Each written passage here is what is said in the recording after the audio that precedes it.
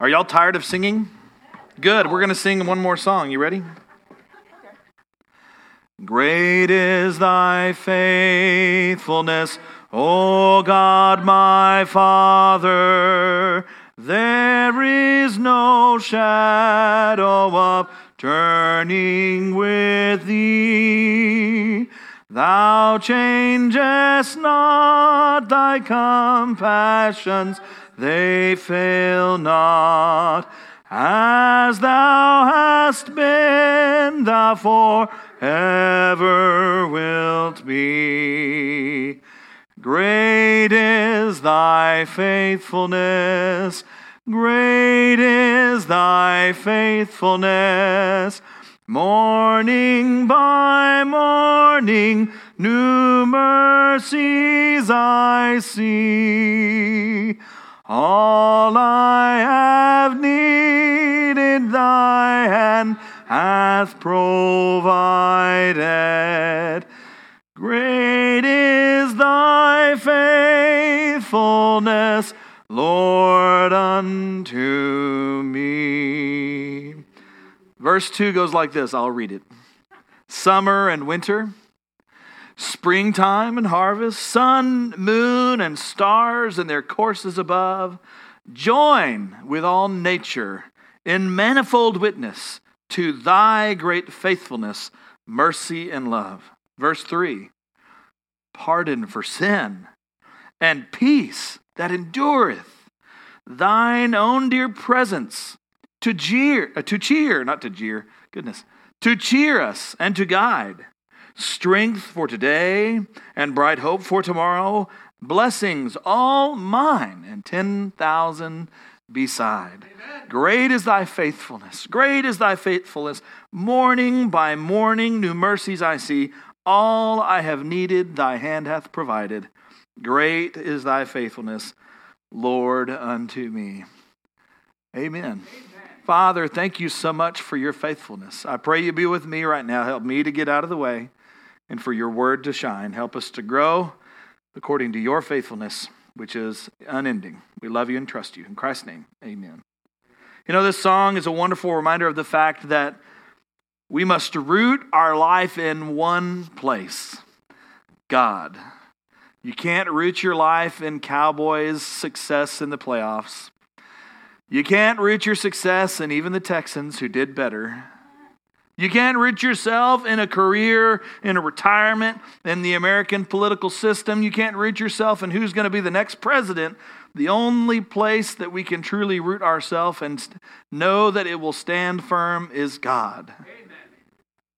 When we discuss the attributes of God, we like to discuss God's power. We talked about that. His omniscience, we talked about that this morning. His sovereignty, we talked about that this morning. His holiness, his righteousness.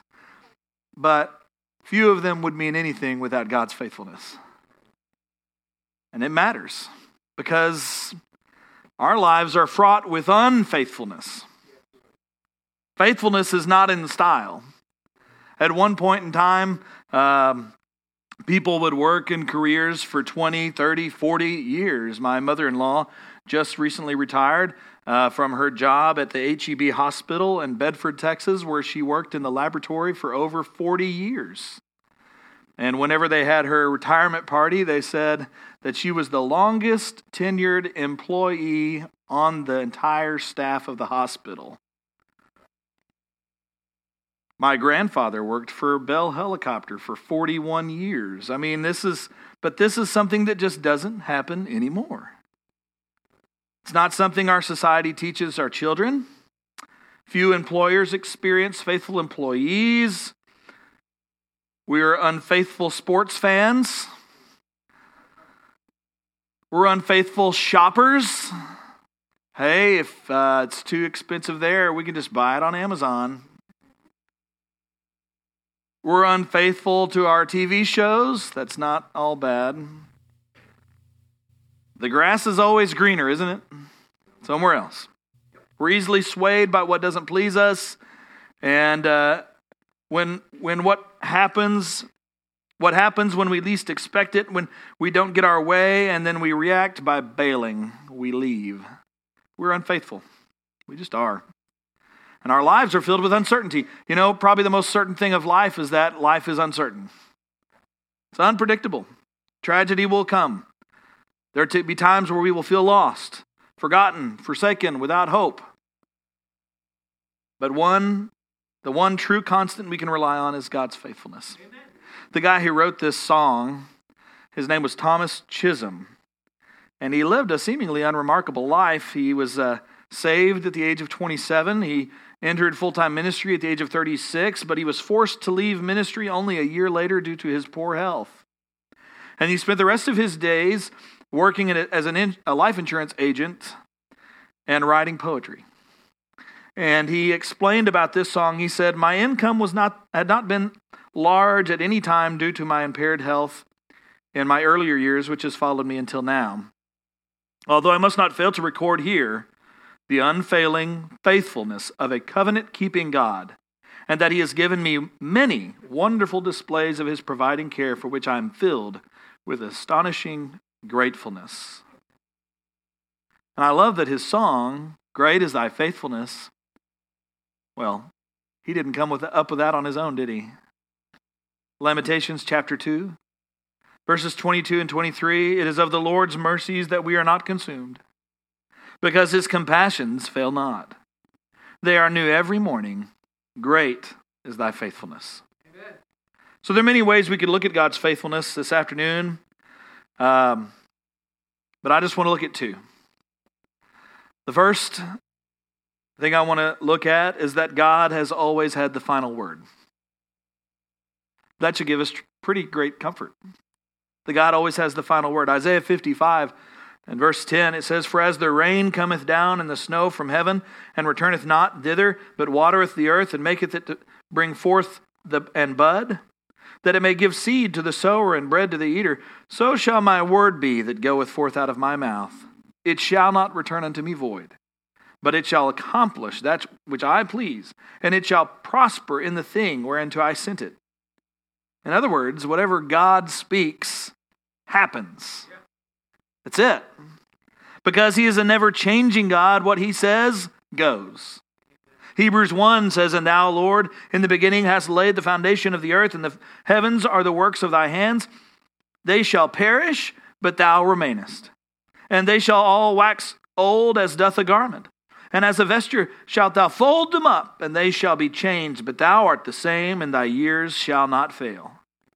Jesus himself put it pretty straight. He said, "Heaven and earth shall pass away, but my words shall not pass away." He said that in Matthew 24:35. It means that the only one who can really truly say, "My word is my bond," is God. And we have his word. His word is his bond. It means he will keep all his promises. It means that he will fulfill every prophecy he ever has made. A.W. Pink wrote, he never forgets, he never fails, he never falters, he never forfeits his word. To every declaration of promise or prophecy, the Lord has exactly adhered. Every engagement of covenant or threatening he will make good. For God is not man that he should lie, or a son of man that he should change his mind. He has said, and he has he said, and will he not do it? Or has he spoken, and will he not fulfill it? No, the answer is he's going to do it. God's word is his bond. He keeps all his promises. He fulfills every prophecy. He never fails. He never forgets. He never falters. He never forfeits his word. God is perfect. Amen. And he never changes. So what he says now will be just as true a million years from now as it is today. You can count on his promises. You can rest in his prophecies. They are just as good as accomplished. And here's the second truth I love about this. Because God is faithful and because he has the last word, God's word says that God will keep me and he will keep you. Remember the words of Jeremiah. "It is of the Lord's mercies that we are not consumed." Lamentations 3. When Paul wrote this to the Corinthians, he said that our Lord Jesus Christ, who shall also confirm you unto the end, that you may be blameless in the day of our Lord Jesus Christ. He said that in 1 Corinthians 1 verse 8. Here's a little insight into these words. Jesus Christ will confirm you to the end. That means he will establish you. He will make certain about you. It is a guarantee that you will be saved. The next phrase, he says you'll be blameless. That means nothing can be called up against you. Man, think about that. Nothing can be called against your account. You stand, because of Christ, guiltless before God. Because he is true to his word and what he says goes, we stand guiltless before God. And let me tell you, that is the first thing that the devil wants us to forget as soon as we get saved. Because the thing he wants to constantly drive into our face is our failures. He wants to remind us without fail every single time, every time that we mess up, he wants us to see it and feel miserable. And then, like maybe a husband who has erred with his wife, he wants us to avoid God. Maybe like a child who knowingly transgressed their parents' rules, we want to hide from him. Charlie's here. Oh, he's listening now. Charlie's 5. Charlie, do you always listen to Mommy and Daddy? Now tell the truth, I'm a pastor. Not always. Not always. Sometimes he breaks the rules. When you do something wrong, Charlie, what do? Amen. That's what you're supposed to do. But sometimes we will hide, don't we? You might go hide somewhere. And then it's hard to find Charlie. You know, we do the same thing with God. I do it. I'll find myself having fallen and ashamed of myself or disgusted with myself, and it will affect my prayer life. It'll affect how I walk with God. I'll avoid him. That's ridiculous. What a bizarre and silly thing to do to the one who loves us beyond all. The one who has promised for us to stand guiltless. The one who our Savior said he will confirm us to the end, that we may be blameless in the day of our Lord Jesus Christ. Man, without guilt. Now, that doesn't mean we're going to be without sin. That means we are always welcome with him. And he will keep us. He will save you even if you stop believing. He will sustain you until the end. He will make your hope firm and stable, even when all else is falling apart around you. He will help us to persevere. That's his promise. What is the basis of that promise? His word.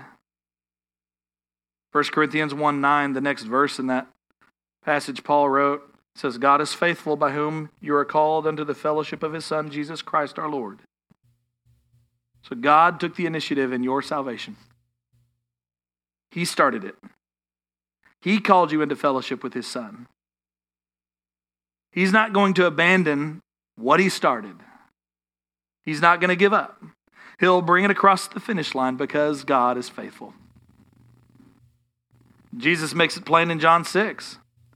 Verse 37, he says, all that the Father giveth me shall come to me, and him that cometh to me I will in no wise cast out, for I came down from heaven, not to do mine own will, but the will of him that sent me. And this is the Father's will which hath sent me, that of all which he hath given me I should lose nothing, but should raise it up again at the last day. There's a lot of uncertainty in this life, but boy, is it a joyful thing when you think about how certain we are when we are in Christ. How safe we are. How kept we are. Paul was forceful when he declared in 2 Timothy 1:12. He said, for the which cause I also suffer these things, nevertheless I am not ashamed, for I know in whom I have believed and am persuaded that he is able to keep that which I have committed unto him against that day. So God will keep me because God has committed himself to completing my salvation. He is faithful. That is our God. So why does any of this matter? I think I could probably go on, and I think we could probably have a a testimony time going on about the rich benefits that flow from being related to God in this way. But I love one more thing I'll share. That because he is faithful, we can conquer any temptation. 1 Corinthians 10:13, there hath no temptation taken you, but such as is common to man. But God is faithful, who will not suffer you to be tempted above that you are able, but will with the temptation also make a way to escape, that you may be able to bear it. Because he's faithful, he keeps up his side of the relationship even when we don't. 2 Timothy 2:13, Paul wrote, if we believe not, yet if we believe not, yet he abideth faithful. He cannot deny himself. Charles Spurgeon had this to say of it. He said, the glory of God's faithfulness is that no sin of ours has ever made him unfaithful.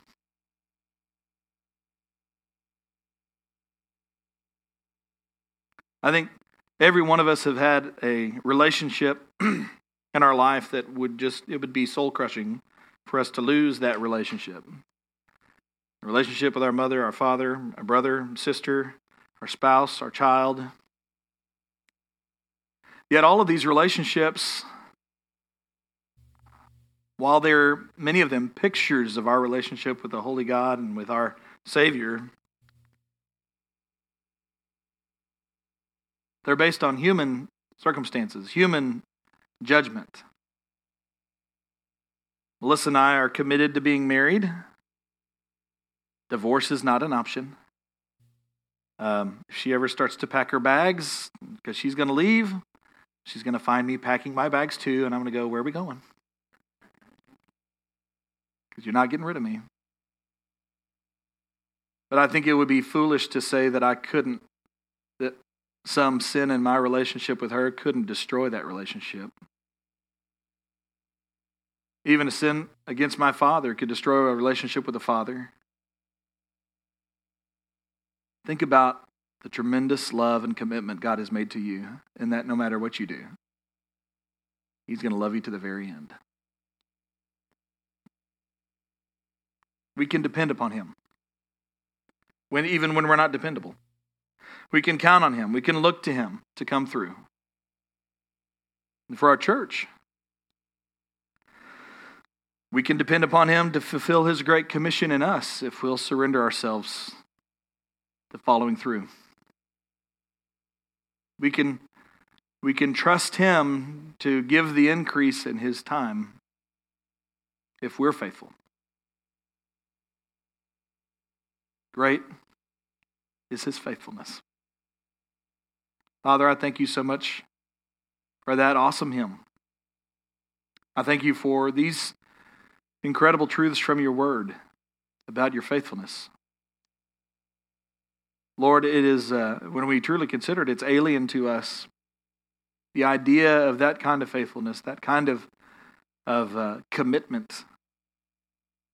But Lord, I know it's not commitment to you. It is just an outflow of your character. That you do not forsake that which you love.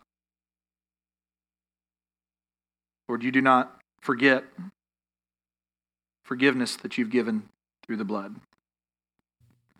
And Lord, you do not fail to sustain us when we need you.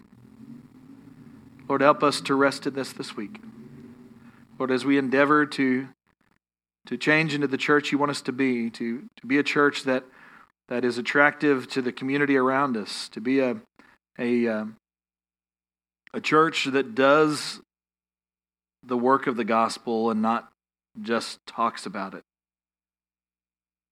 Lord, I pray you help us to be faithful to that, and Lord, I pray you help us to see your faithfulness.